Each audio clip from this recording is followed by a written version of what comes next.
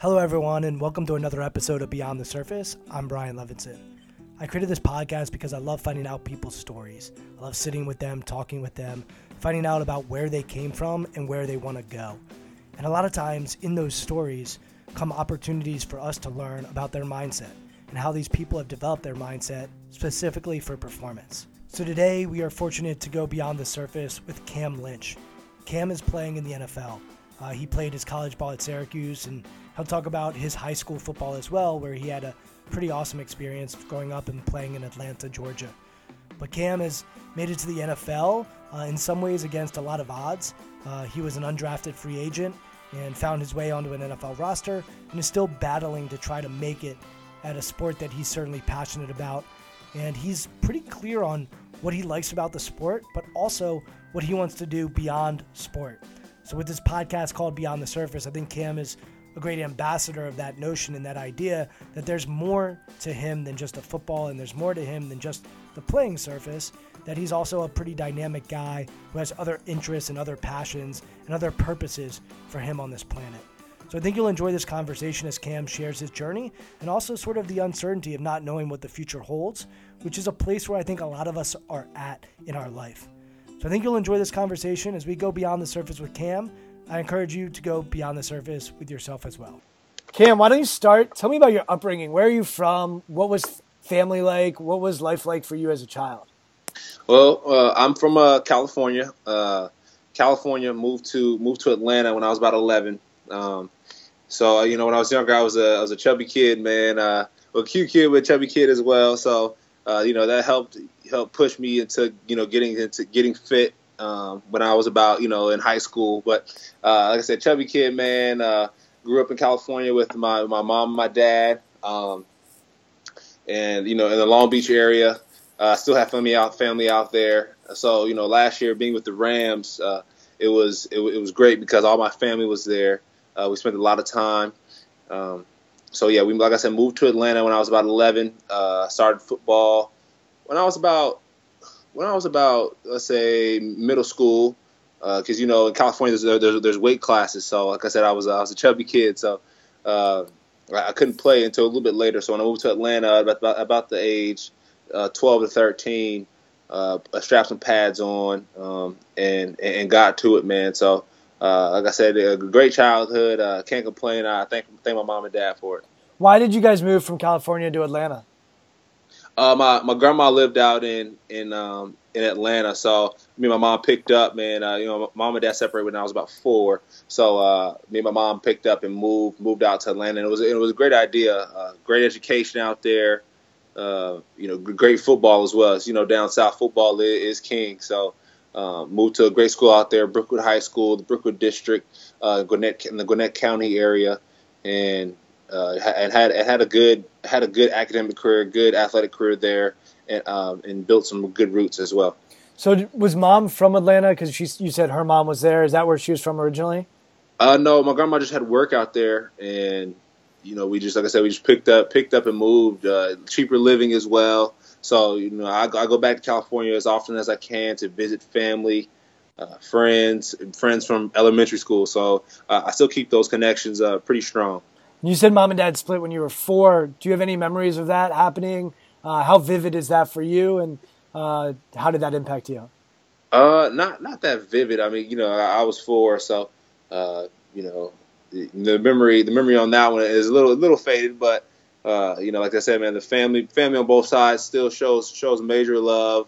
Despite that, we all get together when we get a chance, especially during football games in California or big events. We all stay pretty tight and keep close contact. And I would imagine, so dad stayed in California when you moved to Atlanta? Yeah, well, he stayed in California for a little while, then moved to Texas. So he lives out there now, and he's been living out there for a little while as well. So I'll go visit him for the summers and whatnot. Got it. And was moving to Atlanta something you were excited about? As an 11-year-old, you're living in L.A., mom and dad are both in L.A., or was that something that when you made that move, you were pretty frustrated and upset as an 11-year-old? I mean, when I was at first, it was tough because friends and family were there, but as time progressed, like, and I look back, I'm like, wow, that was a great idea, because like I said, for my mom, living was cheaper, and the schools that I went to were great as well. So, and I ended up going back to play teams in California, so that was nice. And now, I go train out there and I go work out in that California area. So, yeah, I have no regrets, no regrets. Got it. And any siblings? Yes, I have a little sister. She is 15 and lives with my dad in Houston. Got it. And are you guys close? Yes, we are close. She's playing soccer now, so she's getting up there. I'm getting up there. That's the case. And you have two distinct cultures there, right? You have the dirty South in Atlanta, and then you've got Los Angeles. Which one of those do you consider to be part of your identity? I would say a little bit of both, but man, California is always home. That's like those are the roots. So California is always home, always will be. Most of my family is out there. The only people in Atlanta are my very close friends, and my mom, and my grandma, and one of my aunts. But other than that, California will always be home. I need to end up back there, end up retiring there, hopefully one of these days. So that's the ultimate goal. And what other sports did you play besides football? So, 8th grade, I played baseball. I played basketball growing up as well, rec league. And then, come college, I started doing track. So I ran track, just, stay in shape, and threw the discus and did the shot put as well. So you were always athletic, but you said I was a chubby kid. When did you change from a chubby kid to a more fit kid? And what was high school like for you? What were you like socially? What was that experience like for you? My transition, I think I would say going into high school, you're a teenager, your hormones hit, so, you strip the baby fat, slim down really well, and then build muscle, man. And so I just I use that as a motivation, like, man, like, being chubby, like, the girls like, man, you cute, but you chubby though. So, I was like, nah, I can't have that. So, did a whole bunch, me and my cousins did a whole bunch of sit-ups, push-ups, ran a lot, worked out, with my trainers, and I worked myself really hard, and that that helped push my strength and speed and desire to just be physically fit and whatnot. And walk me through what mom and dad are like from a personality standpoint. And are you more like mom or more like dad? More like my dad personality wise. Looks more like my mom, you know what I mean? But personality wise, more like my dad. He's really, really outgoing. Social butterfly. My mom called him Mayor, one of the mayors. I like to network and I like to talk to people and get my message out. And that's a big thing to me. Just friends are big to me, and the right ones as well. So and always being good to people. So and I get that a lot from my mom as well. My mom, is a very nice lady. So she always taught me to be good to people no matter who you meet, because you should never know when that'll come around full circle and when you'll see them again. You said get your message out. What would that message be? I would just say, man, as I always had lived under the underdog mentality, always the lowest man on the totem pole, because of the hype, comes to football and certain things like that. So just to work hard, man, and just prove a lot of people wrong just based off your hard work and your mentality. It's and also your faith, man. That's a big thing with me too as well. I'm religious as well. So I pray often. Keep faith as my foundation. Work hard, man, and keep grinding to what I want to get to. Can you walk me through that word faith? Because it's a massive word, and you said keep faith is the foundation. What does that mean to you? Like, walk me through why that is so powerful for you and impactful for you. I feel like sometimes people so you won't get lost, man. It's a thing if you ever waver, if you ever thinking things unsure about something, man. You just pray, talk to God, or whatever religion that you announce yourself to be. Just have something to guide you, have people to talk to about that faith with.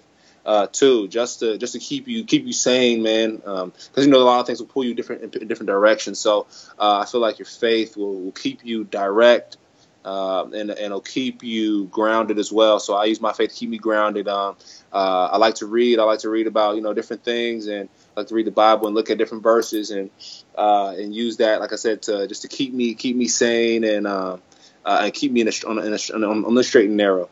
Yeah, the word faith is like one of the most powerful words I think we have in our dictionary, and certainly religion is one avenue you can go down, and we use it in religion. But I have known so many people that are people of faith that might not be religious, but they might have faith in their community or faith in their family or faith in a relationship.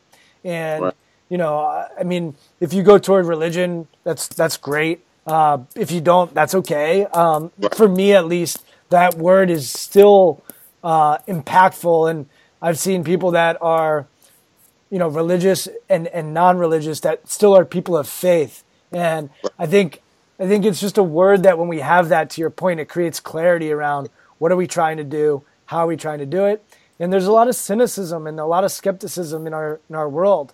And I think faith can overcome that in a lot of ways. And when we have faith, a lot of times we have clarity. And when we have clarity, we're able to perform and we're able to be at our best. So I think that's a good word and a strong word to go towards. So I'm glad you brought that up as your message.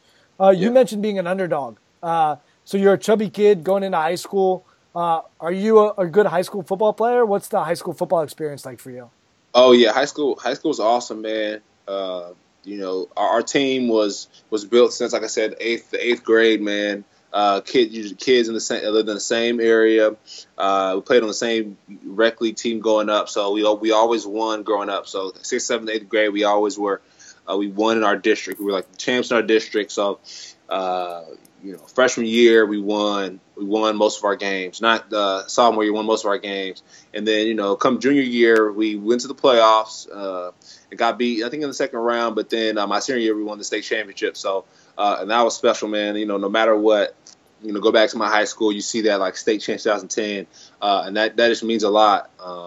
And we built that. Basically, like I said, basically off of our chemistry since the eighth grade. We were a group of underdogs. And none of us went to big schools. And I went to Syracuse. My other teammate, Andre Sims, one of my best friends, he went to Michigan State. And other guys went different places, but nobody went anywhere any big. Nobody was super talented. We just worked hard. We bought in, and we just had great chemistry. And we loved each other as friends and as teammates. So that helped a lot. But the underdog word, you're playing as a freshman? No, actually, I didn't play varsity until I was a junior. So you were playing JV freshman and sophomore year?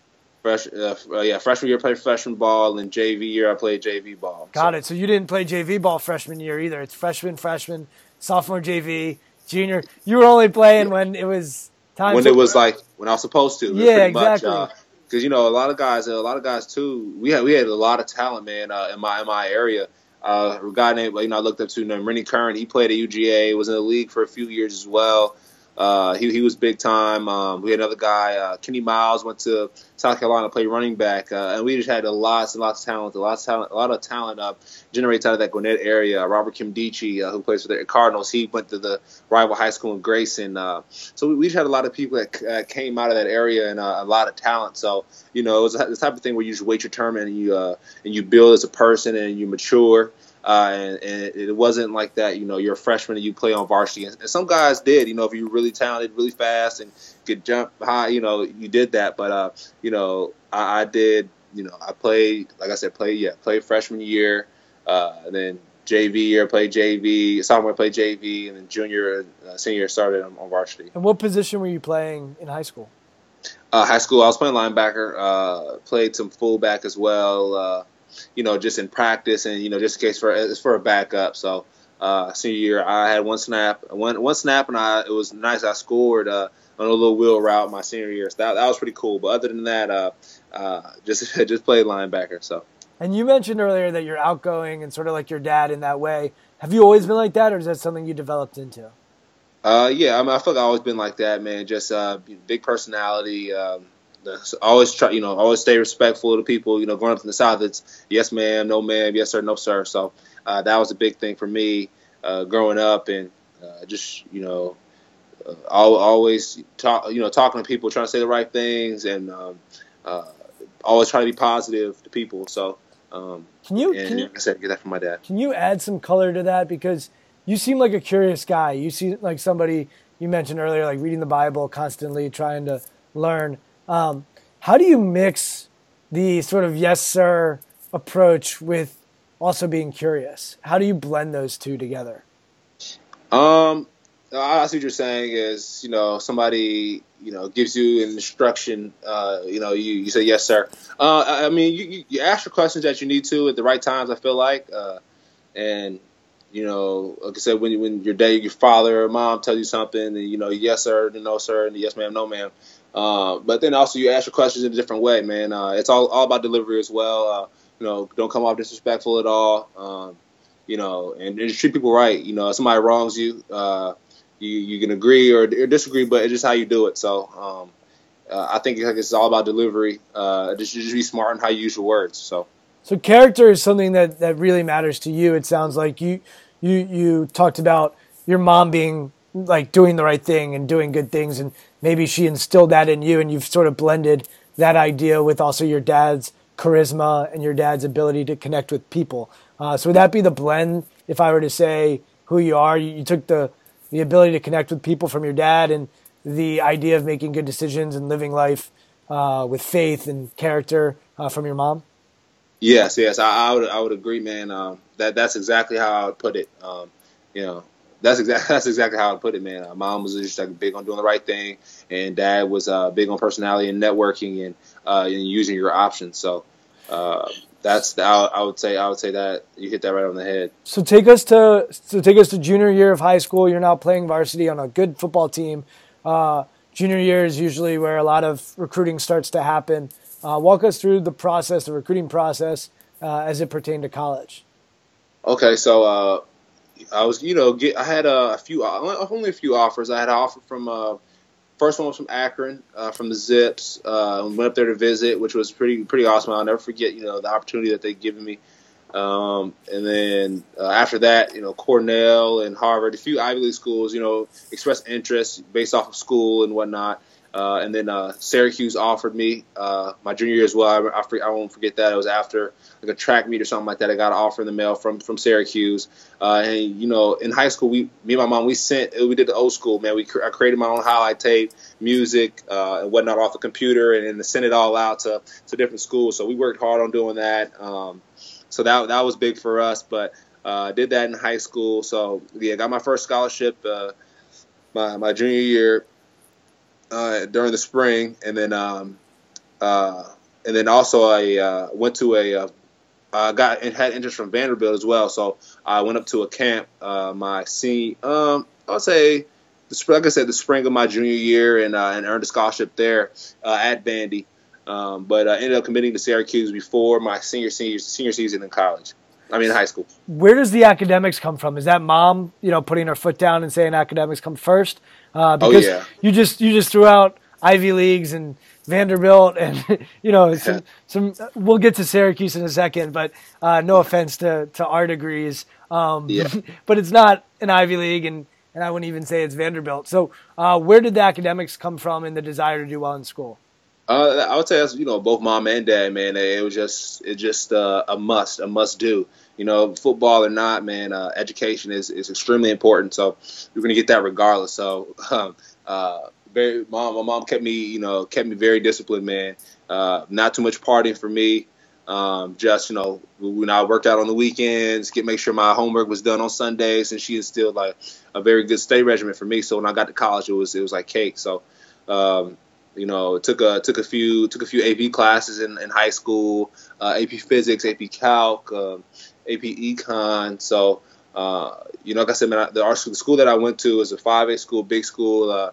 The goals were set pretty high for everybody when it came to academic achievements or sports, man. And it was kind of, I would say kind of like a powerhouse, man, when I went there. So. Everybody set the standards pretty high, and my mom did as well, and my dad did as well. They didn't really accept anything less. So, what did mom and dad do for a living? My dad, he worked for the government. he's a postal inspector as well. And my mom and grandma, they own their own company, so they just blue collar work pretty hard for everything that they got, and they still instill those same things into me. Mom is a little more entrepreneurial though. Yeah, a little more entrepreneurial. In the medical field as well. She was so in the medical field. So her and my grandma, they own their own business in Atlanta. So, but both parents pretty driven to make a good living for themselves and for their kids. Right, exactly. It is, work hard, man, and don't look back while doing it. So, got it. Yeah. So as you're starting to get looks from a place like Harvard, what are mom and dad saying to you? Are they saying, "Hey, you may want to give this a little more of a look," or like are they sort of letting you go through the process? Oh yeah. We went up to visit Harvard, and it was a beautiful campus. Great opportunity to go talk to coaches there from there and Cornell. We hit Cornell after Syracuse. So we went to Syracuse and went to Cornell. But great campus. It just wasn't the right fit for me. I know a couple guys from Harvard now, and great guys. Same agency that we're under on my team. We got some guys from Harvard, so great guys there. And Cornell, I haven't met any guys from Cornell yet in the NFL, but it would have been a great opportunity, like I said, to go to those schools and get that education in. But I wanted a balance. I wanted a balance of school. I wanted a balance of education and some football, so in sports. So. And the Syracuse alumni base is huge, man. You and I ourselves, the people out there in the world, and Harvard would have been really, really cool to go to. But the balance, like I said, when it comes to school and football, Syracuse is what I needed. At that point, is there any dreams of playing in the NFL? Yeah, for sure. That's every kid's dream, man. You strap on a helmet since middle school. It's like, man, I want to play NFL. I want to play in the NFL. So. But education was always the front runner. I went to Syracuse as a mechanical engineer. Ended up transferring after about a year or two to economics, and then sooner or later I want to become a broadcast journalist. Go to grad school for that after I finished playing football. So people's visions change, but education was always number one, and still will be now until after football's over. But it sounds like Syracuse is providing you an opportunity to play big-time football that maybe an Ivy League couldn't, while still getting a good education and having a good degree. Is that sort of the nice blend? Like I'll give you an example. So I've talked to Malcolm Brogdon before, who Malcolm's from Atlanta actually. So I don't know if you and him have ever crossed paths, but he's from Atlanta, and he was getting looked from Harvard and a lot of the Ivy Leagues, and his family is loaded with like lawyers, and they're all like, if Harvard offers, you go to Harvard. Right. But one of the reasons he went to UVA was because he's like, I wanted to play big time basketball and get a great education. And UVA, even though they're the wrong kind of orange for you and me, they certainly provided that. So it's an interesting push pull, and it sounds like you're a real dummy going from engineering and slacking off and going to econ. I mean, I think you took some cake classes at Syracuse. Right. No drop off from that, man. Economics was pretty hard, and it was very transferable too. From engineering to economics, I finished in 3.5, and a lot of the curriculum from engineering, man, if it's a math based major, you can slide right in because of all those courses that you take. So.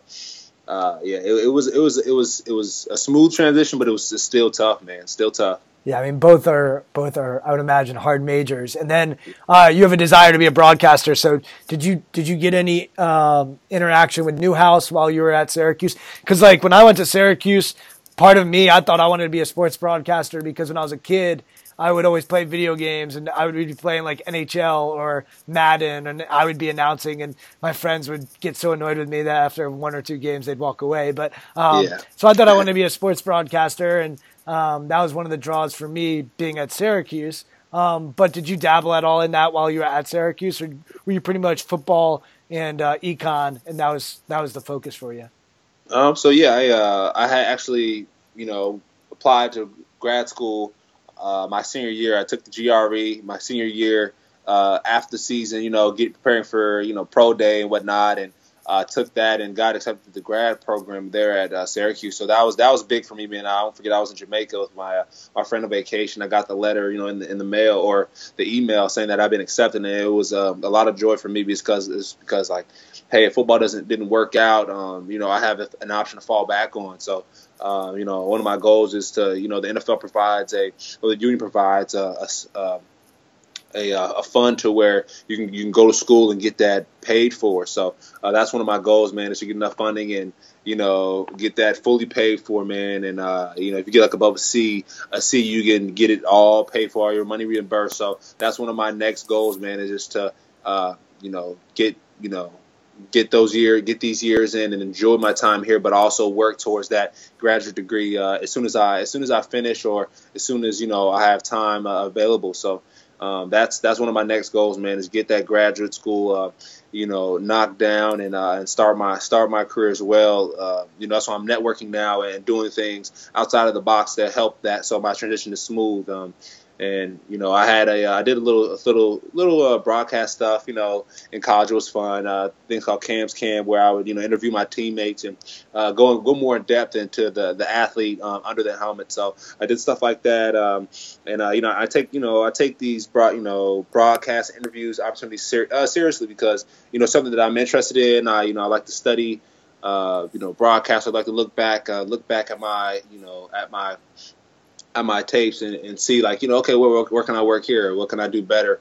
And so that, like I said, was a passion of mine, and it's something I'm working towards. I want to find out more about your time at Syracuse, but before I do that, I think a lot of times people are critical of athletes who are not just singularly focused on their sport, and I always think it's kind of ridiculous because every time you get in front of a camera, you're performing. Like right now, you're doing a performance. And you are working your performance mind. And you have to make yourself vulnerable. You have to be adaptable. You have to be confident. You have to be instinctive. And those are all traits that you need on Sundays. And I think people that are outside of sport don't understand. Like, if you want to do some acting or do a commercial or, for example, I'm in Washington, D.C., and when Robert Griffin III was the guy, there was all this controversy. Oh, he's on too many commercials and doing all this. I was like, this is ridiculous. Like, first of all, your sport in particular, you can't play 24/7 or else you're not going to be able to play on Sunday. So you have to rest the body. And then secondly, how are we preparing the mind to perform? And your ability to prepare your mind to perform is massively important. So, so I just think that's just sort of a bookmark and an idea, and I just want to rubber stamp that concept because I think it's really relevant. But the other thing I'm really curious about is, so you have a clear, distinct vision of where you want to go in this world and where you want to go in this life. And you have these options that you're creating for yourself so that when you do retire, whether that's at 25, 35, 45, whatever it is, we'll see, that you have options.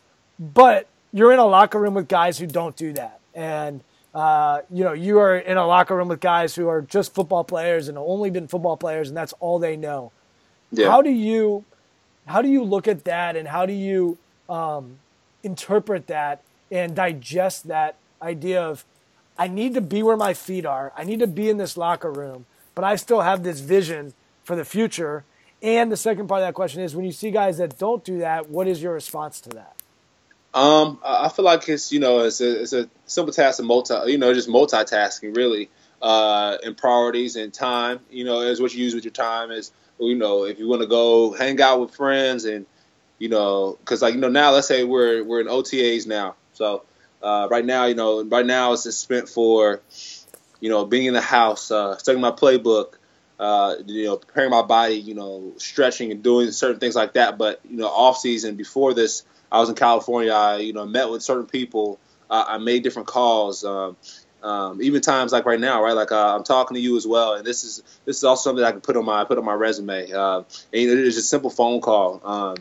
A buddy of mine wanted me to go to Florida. Go to Miami to talk to somebody. I was like, to do the similar thing, do a broadcast on camera. And I was like, hey man, like it's a good idea. I appreciate the opportunity, but I have to focus. I have to be here in Tampa, and Miami's not that far of a trip. But I was like, I need to stay here and focus. I need to make sure my body's right, make sure I'm well rested, make sure I'm in my playbook. And you can it's a balance. You can have fun, but it's a certain time for everything. So I think it's just how you prioritize your time.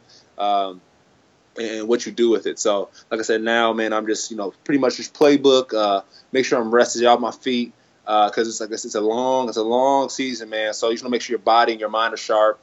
And then that's what I'm doing now. And like I said, the off season time where I don't have to be at the building the next day or early in the morning. That's when I make my moves, man. You go, you hang out with family. You party, do what you do, and you meet the people that you want to meet. But just prioritizing your time, and hopefully, guys on my team are doing that and setting themselves up for after football because, it doesn't last forever. So, I want to take full advantage of it now, but also take advantage of, the platform that I'm given and the time after that I'm hoping for myself. Yeah, you're talking about being efficient, right? Let's be efficient with our time and also our energy. So, I know I need my energy for football, and if I go down to Miami, maybe it's going to zap my energy. Right. And I can't be fully focused. And energy and focus go hand in hand. When we have energy, we're able to focus. That's why when we don't eat, we lack focus because we lack energy. So they work collaboratively. And by the way, that's why our body and mind are connected, because if our body's tired, our mind's going to be tired. If our mind's tired, our body's not going to function. So it's all connected. And so that's interesting to me. The other interesting thing to me is, like, we've got college football players who will never reach the level that you've reached. But they might be at a university like a Syracuse, let's just use them as an example. And there might be an amazing opportunity for them to network and meet with boosters and meet with alumni and meet with people and leverage the fact that they're a Division I football player and create opportunities for themselves. And it sounds like you did that while you were at Syracuse. And it's probably one of the reasons that we're talking right now. And so, I think it's a good message for guys who are D1 college football players, because you don't know what's gonna unfold for the rest of your career, but you want to leverage anything and anyone. And I don't want to say leverage. Leverage is maybe too strong of a word. But you want to develop relationships with people, because this world is all about action. And if you don't take action, someone else will. And it's so much easier to just say no, or I can't, or this, that. But if you're efficient with your energy, then you're gonna make the time. And everyone wants to talk about time management, but it's really about energy management. Because if I manage my energy, then I'm going to make sure that when I'm doing what I need to do, I'll be okay. I read Tom Coughlin's book, who has some Syracuse background in him. And he talks about, Monday through Saturday is your job. That's when we get paid. That's a football player. They have to do the work Monday through Saturday, but Sunday it's free. Sunday is where we get to, just enjoy what we do. And so What are you doing Monday through Saturday to impact your ability to play football and help grow your life? And I think people outside of football can also relate to that, because we have weekends. But, what are we doing Monday through Friday to allow ourselves to enjoy Saturday and Sunday? Or for some people that have to work on a Saturday, how do we also work on a Saturday so we can enjoy our Sunday? Whatever it might be, but that push-pull is a really interesting thing to me. I want to go back to college, though. As I said, I want to find out about your experience at Syracuse. So you sort of casually glided in that you also ran track, shot put, discus. And I remember when I was a sophomore at Syracuse, I'm 5'6", and at the time was pretty scrawny, skinny kid. And I come back after my freshman year, and I go to Del Plaine, which is where my dorm was. Yeah. And I get on my floor, and I'm like the first one there. I'm a sophomore now. I think I'm like the big man on campus. And these two massive kids walk in the door. And I'm like, who are these kids? The one kid's like 6'5", 300. The other kid's probably 6'1", 240, 220. Right. And it was the shot put guy and the discus guy. And the shot put guy had a full ride to play football at Ohio State, but he was an Ohio guy and had just been burned out from football. So he just got a full ride to do shot put at Syracuse. Oh, nice. But here I am standing there, and I'm like, oh, man, I thought I'm a big man on campus, and these two dudes are, like, making me feel like the smallest guy on the planet. So I'm curious. You said I think you started doing some of it in high school. But tell me about the differences between track and field and football, and How were you at track and field? And walk me through the differences in mentality between track and field and football. I feel like, I think that it's a sport, man. You're competing. That's why you do it. You do it to compete. You do it to get better. To learn different techniques, to move your body in different ways. I feel like a lot of football players did multiple sports. A lot of the great ones got drafted for the MLB as well as football. You know what I mean? So there's different athletes that can transfer to different sports. LeBron James played football in high school and went to any college that he wanted to, playing tight end. So there's a lot of people who do different things to help transition. A lot of guys play basketball. So I did track, and I was okay at discus. Threw okay. Our track team, like I said, our school, man, was pretty good. So we won state in track. I didn't go to the state meet, but I ended up going. We ended up going to Oregon, and we got second in Oregon against the kids in the nation. I got a chance to throw discus there. I ended up scratching, but it wasn't the best, but I competed, man, and that's what it was all about. And a lot of guys on my team, we went to the Florida relays and competed with guys there. It was all about competition and growing as people and as friends and experiencing different things. I would say the level of competition and wanting to compete it was something that moving to track in the off season was a priority of mine. So did you do it for all 4 years, or I know you said you graduated in 3.5, but I'm assuming you were at Syracuse for sports for 4 years. Yeah. You did the discus for 4 years. Oh yeah, that wasn't at Syracuse. That was in high school. Okay. So sorry for the misunderstanding. So that was in high school. So take me to college where you did you do track in college, track and field in college, or no? Oh, no track in college. No track in college, strictly football. Sorry about that. Got it. So when you got to Syracuse, now they're shutting you down and saying, no, you're with us. You're not going to get to use this to stay in shape and work on your competitiveness. Yeah, exactly. Not a lot of guys played multiple sports at Syracuse, actually. And that was the thing. I know some schools, some guys in Oregon, they run track and they play football, or some guys play basketball and baseball. I know Jameis on my team now, he played baseball and football. But yeah, no, sorry for that misunderstanding. But yeah, that was in high school. But in college, no, yeah, strictly football. There was some, I think about too is like college, there's so much going on, right? Like, your mom's not there anymore, your dad's not there, to help push you along. So. After football season, it was more of like, okay, let me relax, man. Let me get this education going, and because that I feel like that was like my main priority was education. So, and college education was important, and it helped propel you in life after football. So, sure. That was my other job. I don't feel like I wouldn't have any time for another sport because. I had to make sure my grades were on point, with engineering and economics. So that I would say that was my other sport. Sure. You hit on something that's really interesting for football players. So 88% of guys who were drafted in the 2016 draft played multiple sports in high school. Right. That's just an unbelievable stat. And I was looking in my office because I had it up on a board. I'm like, what was that stat? And so I was looking around and I looked it up at 88%. And it's interesting in football, that's definitely the case because basketball, soccer, baseball, a lot of those guys are now just, specializing, especially in high school.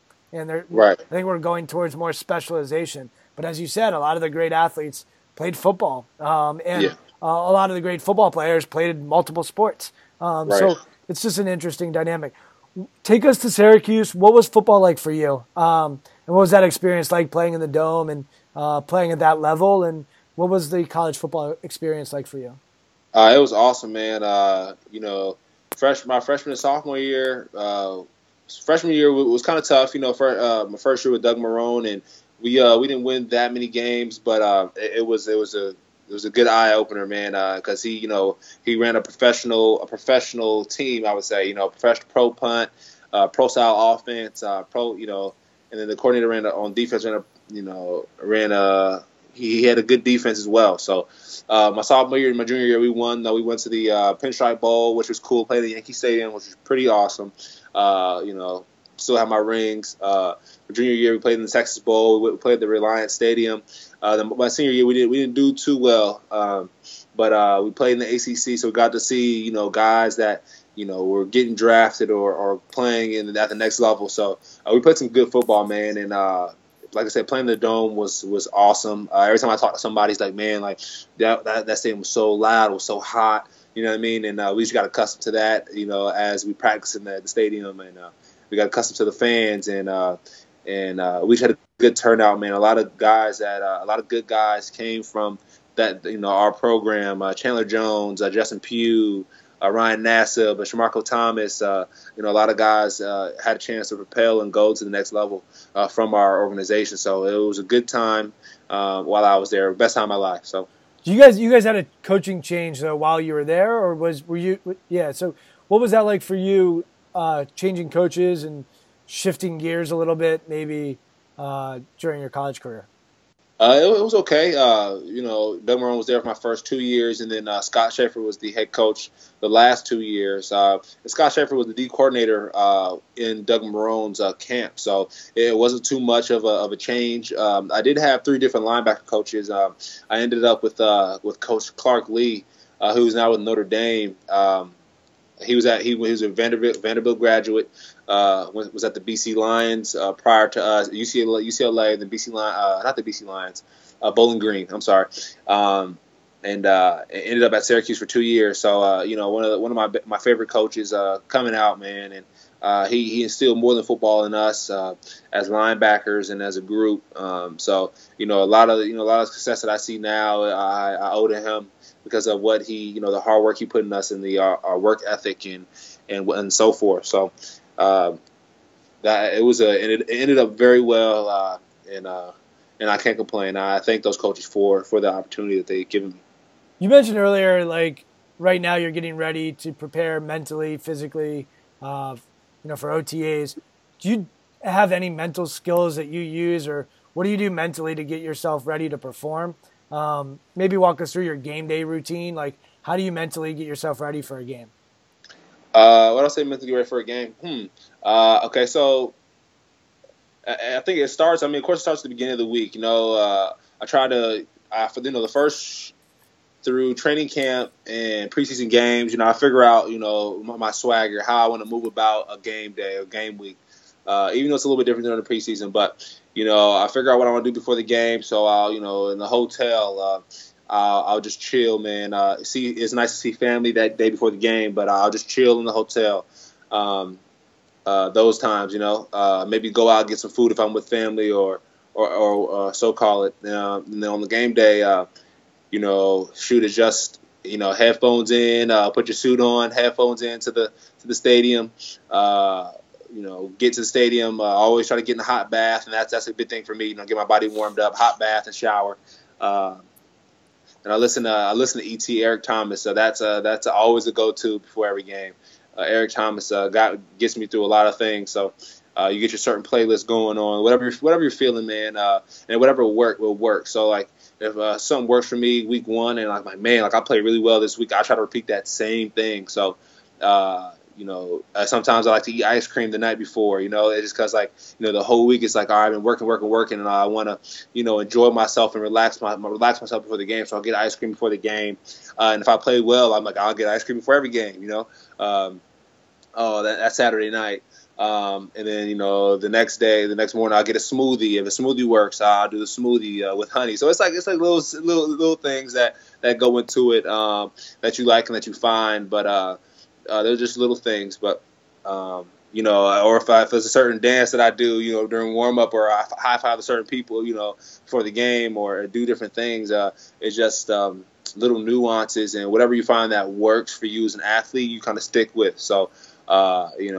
It changes from game to game, and I couldn't give you a direct, this is exactly what I do, because like I said, it changes, and as you grow as an athlete, you're like, man, I didn't really need to do all that, because you find out something works. So, sometimes I wouldn't FaceTime, I wouldn't call people on the phone the day before the game, and then this past year I would call people on the phone during the game before the game. So it's like, whatever works for you works, and whatever you use, whatever works for you, you stick with it.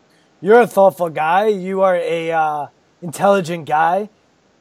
do you think your mind ever gets in the way of you being at your best?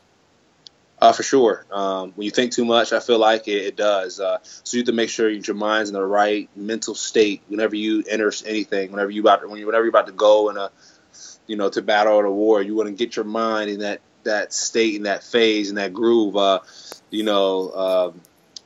I heard Kobe Bryant talk about the muse, and he was like, man, when I scored 80 points, I was in the muse, or I was in this certain mindset, man. Like when I hit the shot, I wouldn't celebrate. I'll get back on defense, And whenever you go to celebrate, he's like, you get out of your zone. So you try to find that zone, and you try to stick with it all 16 games, and you go to the playoffs or for the rest of the playoff stint. So. And I try to do the same thing for preseason. You do the same thing even for practice. You have to get in that right mindset, man. You have to get your mind right. It's and that's a big thing in the league. I realize it's not who's the fastest, who's the strongest. It's who's ever mentally prepared at that moment for X amount of days. Whoever can get it done. So that's a big thing, man. Just get your mind right in the right state to perform your job. So I'm going to riff a little bit now because now we're talking about my world. So first of all, I think mentality breaks down into two components. One is mindset. Mindset is the way that we think, right? A way of thinking that we've set up and organized. I had somebody else on my show, on my podcast, who's in my space. She said this really nicely. She said it's a patterned way of thinking. And so mindset is a patterned way of thinking. So we want to set the mind. All right, so you do all kinds of things to stretch, to get your body ready and get yourself ready to go, and you probably do footwork drills and, go out on the field and go through different options and reads, and, you do all these things to get yourself technically ready and physically ready. But you also need to set your mind, and that's what mindset is. So mindset is just setting my mind for performance. And I argue that you want to set your mind for performance differently than how you set your mind for preparation. Because here's my thought on preparation. The mindset for preparation, I want to be really humble. I want to be a perfectionist. I want to be neurotic. I want to, be learning. I want to be growing. To me, training and practice is about growing, improving, and a sense of perfectionism. But when I'm performing, I don't need to be perfect. I need to be adaptable. I need to be confident. I need to have swagger. You said I need to get my swag. I need to have swagger when I step on that field. I need to be fearless. But the mindset for preparation, when I'm setting the pattern way of thinking for preparation, should be different than the way I set the mind for performance, because I want to be humble in preparation but confident in performance. I want to be neurotic in preparation but narcissistic in performing. I want to be a perfectionist in my preparation but adaptable when I'm performing. So that is how I think about mindset. And then the other side of things when it comes to mentality is mental toughness. Mental toughness is, how do I react to a mistake when I'm under pressure? So I make a mistake, I miss a read, or I miss a tackle. How do I mentally reset and have the toughness to reset? So your Ray Lewis's, your London Fletchers, your Teddy Bruschi's, pick a linebacker that are mentally tough. That was about their ability to recover when they did make a mistake, so that mistake didn't compound on it. So I really think of mentality being twofold. One, what are we doing to set the mind? And two, what are we doing to recover from mistakes? And that's where toughness comes in and mental toughness comes in. So that's how I break it down. We can talk about it in greater detail, but that's what I've come to understand best when it comes to mentality. Is if we just talk about mentality, then we're talking about, what's my IQ, right? What's my feel for the game? Those are things that film helps you with, that coaching helps you with. So coaches do help with mentality, that you help yourself with mentality. But in my line of work, my job is to help people set their mind with their mindset and develop mental toughness so that they have a game plan to recover from mistakes. So that's sort of my soapbox when it comes to my line of work and how it relates to what you were talking about. Does that make sense? Is that logical? Yeah, it makes a lot of sense. Like you said, I feel like it's just being fluid, man.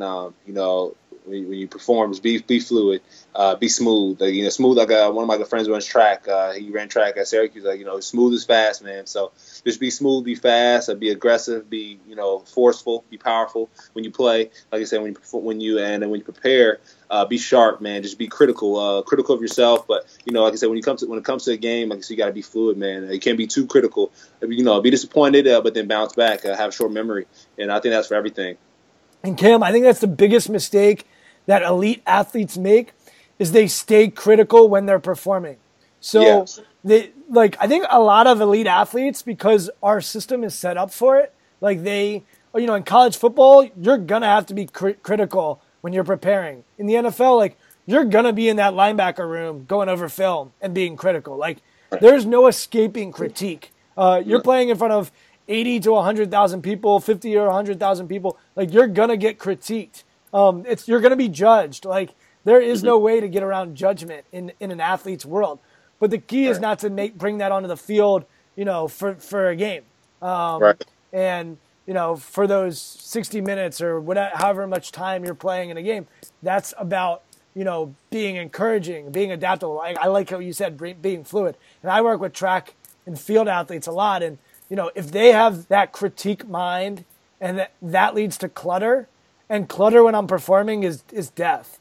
And like, it's just, it's death. And that's why I've had a lot of really smart athletes tell me, like, I just wish I was stupid. Because if I was stupid, I just wouldn't give a shit and I would just go tackle the guy. And I always push them back on that. I'm like, no, dude, because your critical mind is what's going to help you. Like Kobe. Like Kobe was the most self-critical dude when he's preparing. But when he stepped on the floor, he was the Mamba. And by the way, he created that nickname for himself. He created the Black Mamba after the rape accusations and after his world was spinning and turning upside down. He was losing endorsements. He knew he had to be a killer when he got onto the floor. So he created that nickname for himself so that he knew when he was performing, he had to be an assassin. And he actually took it from the movie Kill Bill, where there's an assassin named Black Mamba. So I think developing those performance mindset, that is him setting the mind to be an assassin, and then knowing that an assassin is going to be mentally tough and isn't going to care if they miss their first shot. They're going to take the next one. And so I think that's, to me, mentality. That is the beauty of mentality. So I want to sort of conclude with your journey. So you go to Syracuse. You have a pretty good career there. You give the NFL a shot. Walk us through that process and how you take us up until today. Okay, so pro day, draft day came along. Got a call. At the end of the draft, got a call from, got a text from the Bills and got a call from the Rams. Well, my agent Spencer, who also went to Syracuse, he got a call from the Rams, and they talked about it, like, hey man, like they really like you. Crazy part is my service ended up going off. So basically, I had no communication. The only thing I was on my phone, but my only thing was working was my Snapchat. It's weird. This is like, your own Wi-Fi. And the only thing that's working is your Snapchat, but I wasn't getting any texts or any calls in. So I'm like, this is weird. And it happened to be, I don't know if the AT&T server was going out because, everything was going on at that moment during the draft. And I'm curious to hear anybody else's story. Like, hey, yeah, my phone went out too during this time. Or, like I had a weird experience as well. But, long story short is my service ended up cutting out. I got a text from the Bills. A guy from the Bills texted me. He's like, hey, like, we like you. Thinking about giving you a call after the draft. We're not sure yet how things will play out, blah, blah, blah. So I got a text from him, and then I was talking to my agent, before everything happened. So as soon as the draft ended, my service cut out. And my agent Spencer, and Joe, agent of mine is also Joe Linta, but Spencer, was handling me directly. So, after about four or five phone calls, and my phone cuts when I call him back, like, hey, what's the word? He's like, yo, man, where have you been? I've been on the phone with the Rams, and they really like you. And I was like, okay, cool. And I told him about the Bills as well, and and like I texted the Bills coach back, like, hey, like I finally got your text, my phone shut off. He's like. He was like, hey, yeah, we went with somebody else because there was no response, blah blah blah. And the Rams called, and we ended up signing with them. And I feel like it was just a weird act, but like it was a good fit. I ended up making the team there. And then the following year, I ended up getting let go after 53 man, and ended up with the Bucks. So It's an awesome journey. And like I said, I thank the Rams, man, for the opportunity that they gave me from the jump. So it's been a good ride so far, and I plan to continue this ride. So do you live day to day with this, or how do you deal with sort of being right on that edge? Like, you're not sure where you're going to stand. Are you going to make the 53? Just take us into that space, because I think a lot of people are in that place in their life where, they've got a job, but they don't know what's going to happen. And I think there's always uncertainty, and I think we all have anxiety about, what's going to happen tomorrow. How do you manage that? How do you deal with that? Just take us into your mindset as it relates to that. Man, you just have to develop, just prepare. Just prepare and make sure that you know what you know. So when that tape does cut on, man, that you're performing at a high level. Make sure your body's moving how you want it to move. And you're productive, and that'll speak volumes. And your attitude as well, man. Because like I said, if you don't know, you stay as confident as you can. You prepare as much as you can, and you make sure your attitude is great at all times. No sulking. And that's one thing that you can control. Nobody else can control is your attitude. And make sure you're positive, and like I said, treat people right, because that'll take you a long way. But also just and show effort. And that's something nobody else can take away as well. That's something that's on you. So, for me, just like I got to prepare very well. So when I am put on the field, I can perform at a high level and then know what I'm doing.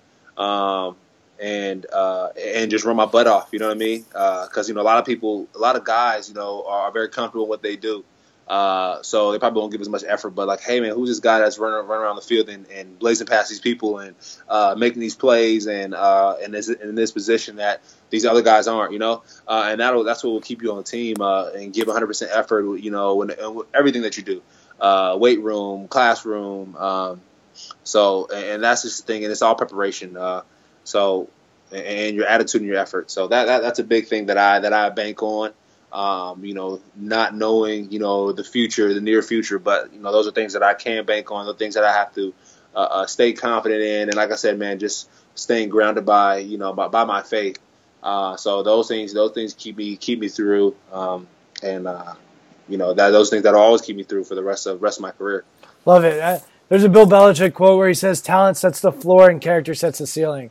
And it's clear that you value your character and you value your faith. So you'll see where the journey takes you. And in the meantime, you're creating other options for yourself as well. But it sounds like you're going to empty the tank and see what's next.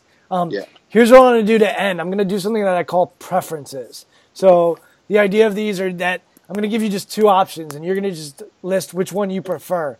Okay. And so you just have to pick one and only one.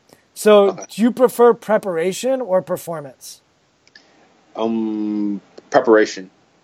Do you prefer, are you more of a yes, sir person or a why person? Yes, sir. Do you prefer a system or autonomy? System. Cheat and win or lose while being honest? Lose while being honest.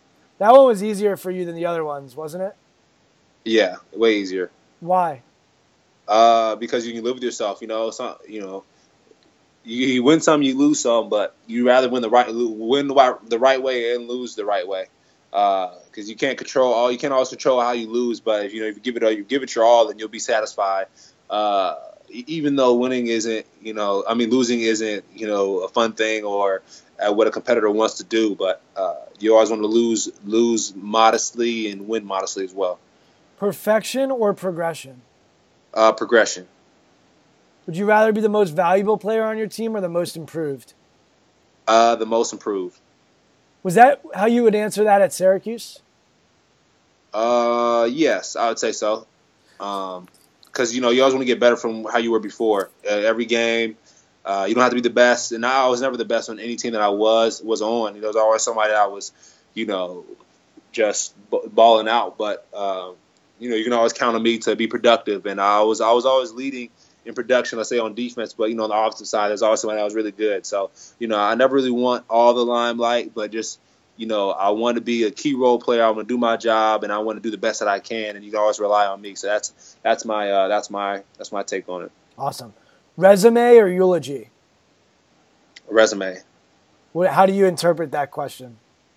Well, I would say, your resume is basically what you have on your plate so far, right? Like what you've been through. So, you just want to be impressive. You always have an impressive resume. Your resume, and I was always told that, every day is an interview. So if your resume is impressive, then you always do good in your interview. So I'll say resume. Cool. This generation, as in your generation or your parents' generation? This generation, because it's what I'm living in now. I can't go back to the past. So I'll say this generation. Evaluations or descriptions? Can you dive further in that one? Yeah, so evaluations would be like, you are a undrafted free agent. Versus Right. A description would be he is a linebacker who has a good feel for the game and works hard and gives a lot of effort and whatever the description is. I'll say description, what describes you, what you put on your resume. So yes, like on your resume is what you're described as. Okay. Positive feedback or negative feedback? Positive. Culture or talent? I would say culture. Momentum or the moment? I would say the moment. Pumped up or calm down? I would like pumped up. Grit or grind? I would say grit. Liked or respected? Respected. How about feared? Yeah, I could say that as well. Would you rather be respected or feared? Respected. Liked or feared? I would say feared. That's an interesting one because you're such a likable guy. Why would you go toward feared? Because not everybody's gonna like you, because you can't control if they like you or not. But when they respect you, they respect your work. They're gonna fear it. You know what I mean? Not fear it, but like, hey, have doubts. Like, hey, this guy works his butt off. And like it'll strike I won't say strike a nerve, but it'll be like they'll make them second guess themselves when it comes to your enemy or your competition. Love winning or hate losing? I would say love winning. Risk taker or rule follower? Rule follower. That was the one that I was like pretty sure you would go with. Yeah. Do you think you could use a little more risk taking in you? Nah. You like where you're at with that? Yeah, I'm comfortable where I'm at. And you take risks in different areas, and it depends, how big of a risk and how small. But I like just following the rules, stay in my lane. But within that lane, have my own creativity as well. Yeah, because you like networking, meeting new people, exploring different things. Those could be seen as risks, but for you, you don't really look at them as risks. You look at them as something different. Right. Just opportunities within the structure that's provided. Got it. Would you rather be a starter on a losing team or a towel waver on a winning team? I would say starter on a losing team. Balance or specific obsession? Balance. Fear of failure or fearlessness? Fearlessness. Do you disassociate from pressure or embrace it? Embrace it. Head or gut?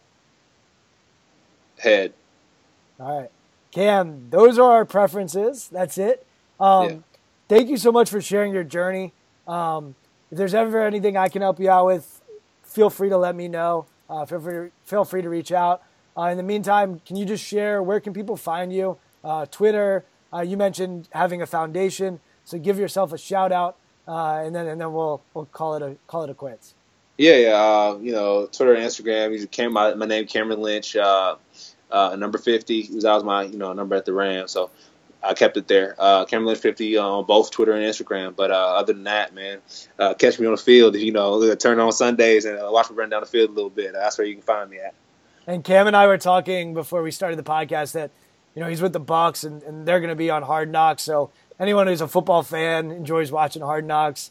As an outsider, I think it probably gives a good idea of what it's like and what training camp's like. So we'll try to maybe hit the pause button a couple times where we see you running around out there. And thank you so much for your time, man. You're an interesting guy. You are you have a lot of layers to you, which I think is pretty cool. And those are the type of people I like to talk to. So thanks for your time, and wishing you all the best this season with the Bucks. Yes, thanks for having me, Brian. Appreciate you. All right, Cam. Take care, buddy. All right, take care.